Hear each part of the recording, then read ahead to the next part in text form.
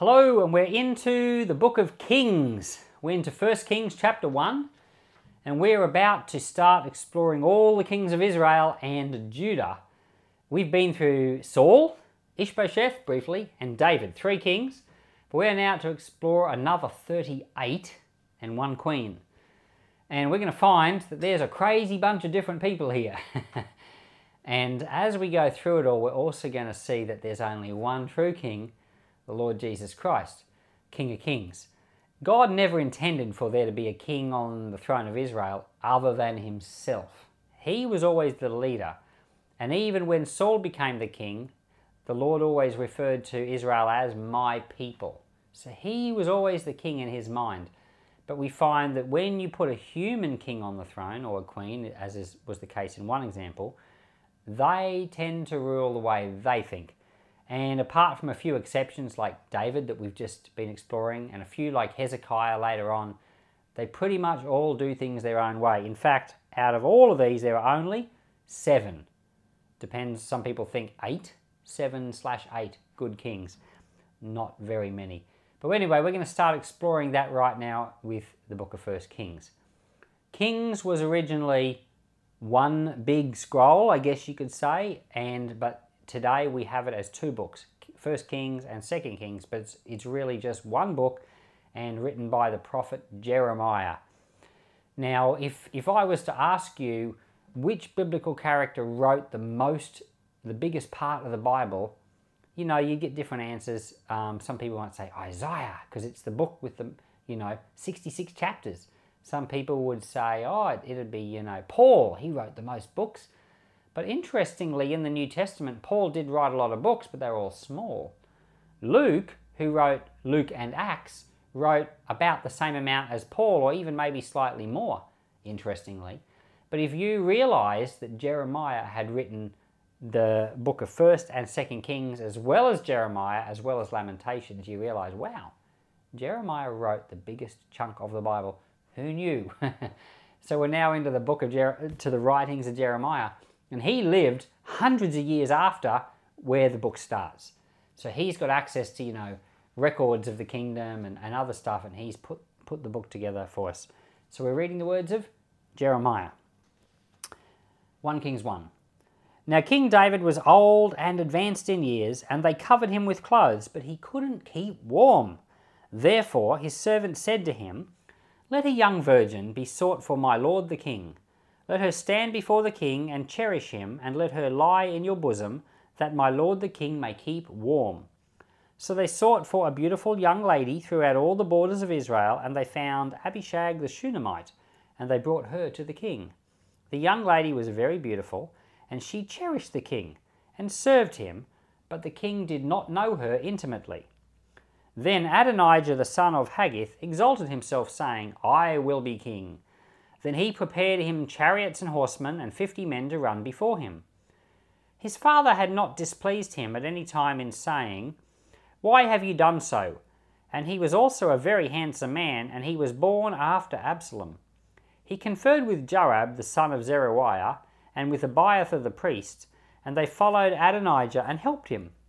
But Zadok the priest, Benaiah the son of Jehoiada, Nathan the prophet, Shimei, Ray, and the mighty men who belonged to David were not with Adonijah. Adonijah killed sheep, cattle, and fatlings by the stone of Zoholeth, which is beside En-Rogel, and he called all his brothers the king's sons, and all the men of Judah the king's servants. But he didn't call Nathan the prophet, and Benaiah, and the mighty men, and Solomon his brother. Then Nathan spoke to Bathsheba, the mother of Solomon, saying, "Haven't you heard that Adonijah the son of Haggith reigns, and David our Lord doesn't know it? Now therefore come, please let me give you counsel, that you may save your own life and your son Solomon's life. Go into the king David, and tell him, didn't you, my lord king, swear to your servant, saying, Assuredly Solomon your son shall reign after me, and he shall sit on my throne. Why then does Adonijah reign? Behold, while you are still talking with the king, I will also come in after you and confirm your words." Bathsheba went into the king in his room. The king was very old, and Abishag the Shunammite was serving the king. Bathsheba bowed and showed respect to the king. The king said, "What would you like?" She said to him, "My lord, You swore by Yahweh your God to your servant, assuredly Solomon your son shall reign after me, and he shall sit on my throne. Now behold, Adonijah reigns, and you, my lord the king, don't know it. He has slain cattle and fatlings and sheep in abundance, and has called all the sons of the king, Abiathar the priest, and Joab the captain of the army, but he hasn't called Solomon your servant. You, my lord the king, the eyes of all Israel are on you, that you should tell them who will sit on the throne of my lord the king after him. Otherwise it will happen, when my lord the king sleeps with his fathers, that I and my son Solomon will be considered criminals. Behold, while she was still talking with the king, Nathan the prophet came in. They told the king, saying, Behold, Nathan the prophet. When he had come in before the king, he bowed himself before the king with his face to the ground. Nathan said, My lord, king, have you said, Adonijah shall reign after me, and he shall sit on my throne? For he has gone down today and has slain cattle, fatlings, and sheep in abundance, and has called all the king's sons, the captains of the army, and Abiathar the priest. Behold, they are eating and drinking before him, and saying, Long live King Adonijah. But he hasn't called me, even your servant, Zadok the priest, Benaiah the son of Jehoiada, and your servant Solomon. Was this thing done by my lord the king? And you haven't shown to your servants who should sit on the throne of my lord the king after him. Then King David answered, Call Bathsheba in to me. She came into the king's presence and stood before the king. The king swore and said, As Yahweh lives, who has redeemed my soul out of all adversity, most certainly as I swore to you by Yahweh, the God of Israel, saying, Assuredly Solomon your son shall reign after me, and he shall sit on my throne in my place, I will most certainly do this today.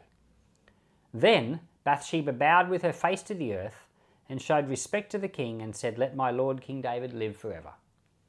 King David said, Call to me Zadok the priest, Nathan the prophet, Benaiah the son of Jehoiada. They came before the king. The king said to them, Take with you the servants of your lord, and cause Solomon my son to ride on my own mule, and bring him down to Gihon. Let Zadok the priest and Nathan the prophet anoint him there king over Israel. Blow the trumpet and say, Long live King Solomon. Then come up after him, and he shall come and sit on my throne, for he shall be king in my place. I have appointed him to be prince over Israel and over Judah. Benaiah the son of Jehoiada answered the king and said, Amen. May Yahweh the God of my lord the king say so. As Yahweh has been with my lord the king, even so may he be with Solomon, and make his throne greater than the throne of my lord King David. So Zadok the priest, Nathan the prophet, Benaiah the son of Jehoiada, and the Kerethites and the Pelethites went down and had Solomon ride on King David's mule, and brought him to Gihon. Zadok the priest took the horn of oil from the tent, and anointed Solomon. They blew the trumpet, and all the people said, Long live King Solomon! All the people came up after him, and the people piped with pipes, and rejoiced with great joy, so that the earth shook with their sound. Adonijah and all the guests who were with him heard it as they had finished eating. When Joab heard the sound of the trumpet, he said, Why is this noise of the city being in an uproar? While he yet spoke, behold, Jonathan the son of Abiathar the priest came, and Adonijah said, Come in, for you are a worthy man, and you bring good news. Jonathan answered Adonijah, Most certainly our lord King David has made Solomon king. The king has sent him with Zadok the priest, Nathan the prophet, Benaiah the son of Jehoiada, and the Kerethites and Pelethites, and they have caused him to ride on the king's mule. Zadok the priest and Nathan the prophet have anointed him king in Gihon. They have come up from their rejoicing, so that the city rang again. This is the noise that you have heard. And Solomon sits on the throne of the kingdom. Moreover, the king's servants came to bless our lord King David, saying, May your God make the name of Solomon better than your name, and may his throne be greater than your throne. And the king bowed himself on the bed. Also thus said the king, Blessed be Yahweh, the God of Israel, who has given one to sit on my throne today, my eyes even seeing it. All the guests of Adonijah were afraid, and they rose up, and each man went his way. Adonijah was afraid because of Solomon, and he arose and went and hung onto the horns of the altar. Solomon was told, Behold, Adonijah fears King Solomon, for behold, he is hanging onto the horns of the altar, saying, Let King Solomon swear to me first that he will not kill his servant with the sword." Solomon said, "If he shows himself a worthy man, not a hair of his head shall fall to the earth, but if wickedness is found in him, he shall die." So King Solomon sent, and they brought him down from the altar. He came and bowed down to King Solomon, and Solomon said to him, "Go to your house." So, new book, another whole exciting section of the Bible, and starts with King David, and in his old age he can't keep warm, and they search the land and they find a very beautiful woman, Abishag the Shunammite. Shunem is way up in the top of Israel, and it's a place where later on in the Bible Elisha is going to spend some time in Shunem. That's what's most well known for.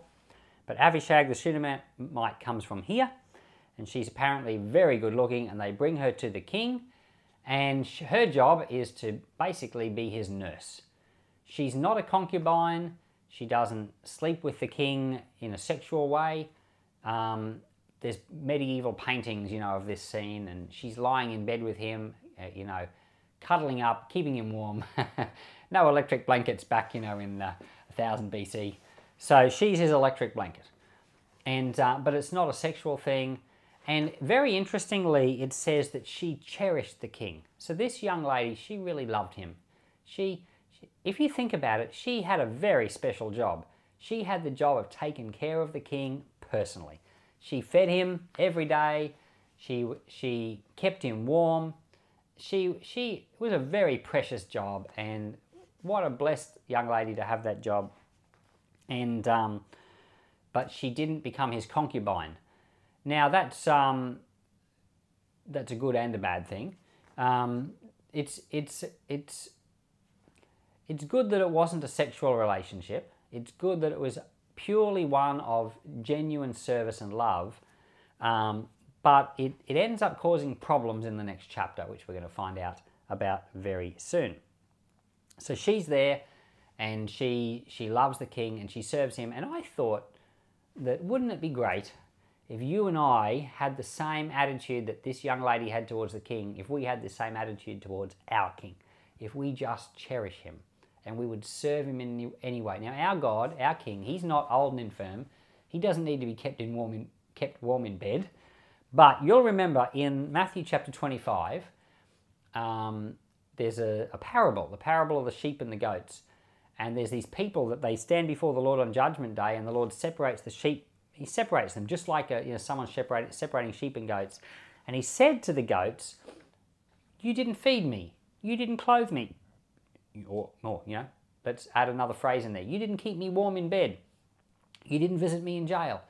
Well, and they said, "What? When did we not do that?" And he said, "When you didn't do it for the least of these, you didn't do it for me." So we have the opportunity to cherish the Lord by loving those around us. When we see someone hungry and we feed them, when we see someone short on clothes and we give them clothes.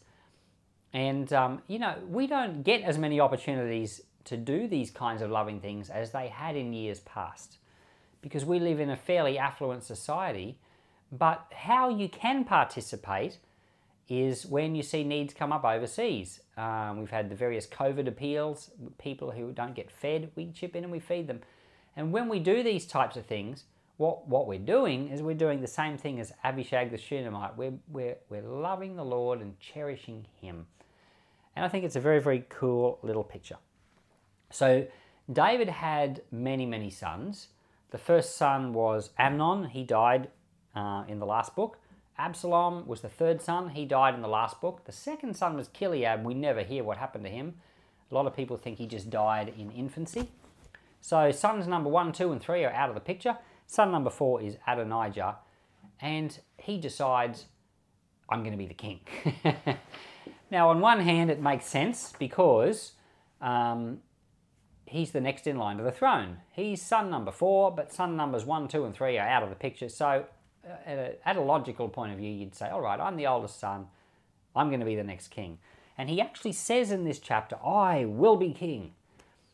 There's only a problem with that, is that David has already announced that Solomon will be king. He made a promise to Bathsheba, we read it in the chapter, but clearly everyone knows about it because when Adonijah invites all the brothers to come to his celebration of becoming king, the only brother he doesn't invite, Solomon. So he obviously knows something about it. And we don't know all the detail, but his claim saying, "I will be king," is something that Lucifer did way back before the dawn of creation. The devil, he wanted to be God. And we see a bit of a picture of this in the book of Ezekiel, and I think it's chapter 22, or is it chapter 27? It's right, anyway, it's in the middle of Ezekiel. It's a prophecy to the king of Tyre. So at an earthly level, it's a prophecy to an actual earthly king. But in that prophecy to the king of Tyre, there's these couple of phrases that are speaking of the dawn of time and speaking of Lucifer. And it talks about this angel that walked among the fiery stones before the world was made. And he realized how beautiful it was, and he said in his heart of hearts, "I will be God." Well, see, that was the devil right there. He was a creation. God's the creator, uncreated. But the devil's a creation. But the devil said, "I will be God." And what we've got here is a son of David saying, "I will be king." It's a terrible, terrible trap when you or anyone tries to elevate themselves. The Bible says that it is the Lord who exalts and it is the Lord who brings down. And if the Lord is calling you to take some position, let the Lord exalt you. You remember way back in the early parts of David's life when Saul was king and David was anointed to be king, he had even had the opportunities to become the king by killing Saul. He doesn't take it. He waits for the Lord to exalt him as king. But here we've got a son of David. He's not waiting. He's going to exalt himself. And it all turns out very nasty. In the chapters ahead, he will be killed. But right here, David is forced into action, and he ends up going ahead with his plan, and he anoints Solomon as king. Solomon is put on the throne, and David says that he gets to see it with his own eyes, and that's true. How often do you have a king appoint their own successor and get to see it? It's not all that common. So we've got just a very brief period of time where both David and Solomon are kind of both king at the same time, a co-regency. It's very, very cool. Of all of the wives of David, David had 22 wives, and all of the sons, we get the impression that David wasn't that great of a father. I've said before that he was a man who reflected Christ, but he was also a very human figure at the same time. Being a good father was one of his weaknesses. He wasn't a great father. And we think that he didn't input into his sons very well at all. But there was one son that he inputted into, and I suggest probably two. And I think these were the sons of Bathsheba. And we know that David inputted into Solomon's life because we read about it in the book of Proverbs. Solomon writes in Proverbs chapter 1, and in several places he said, "When I was young, my father took a hold of me and said to me these words."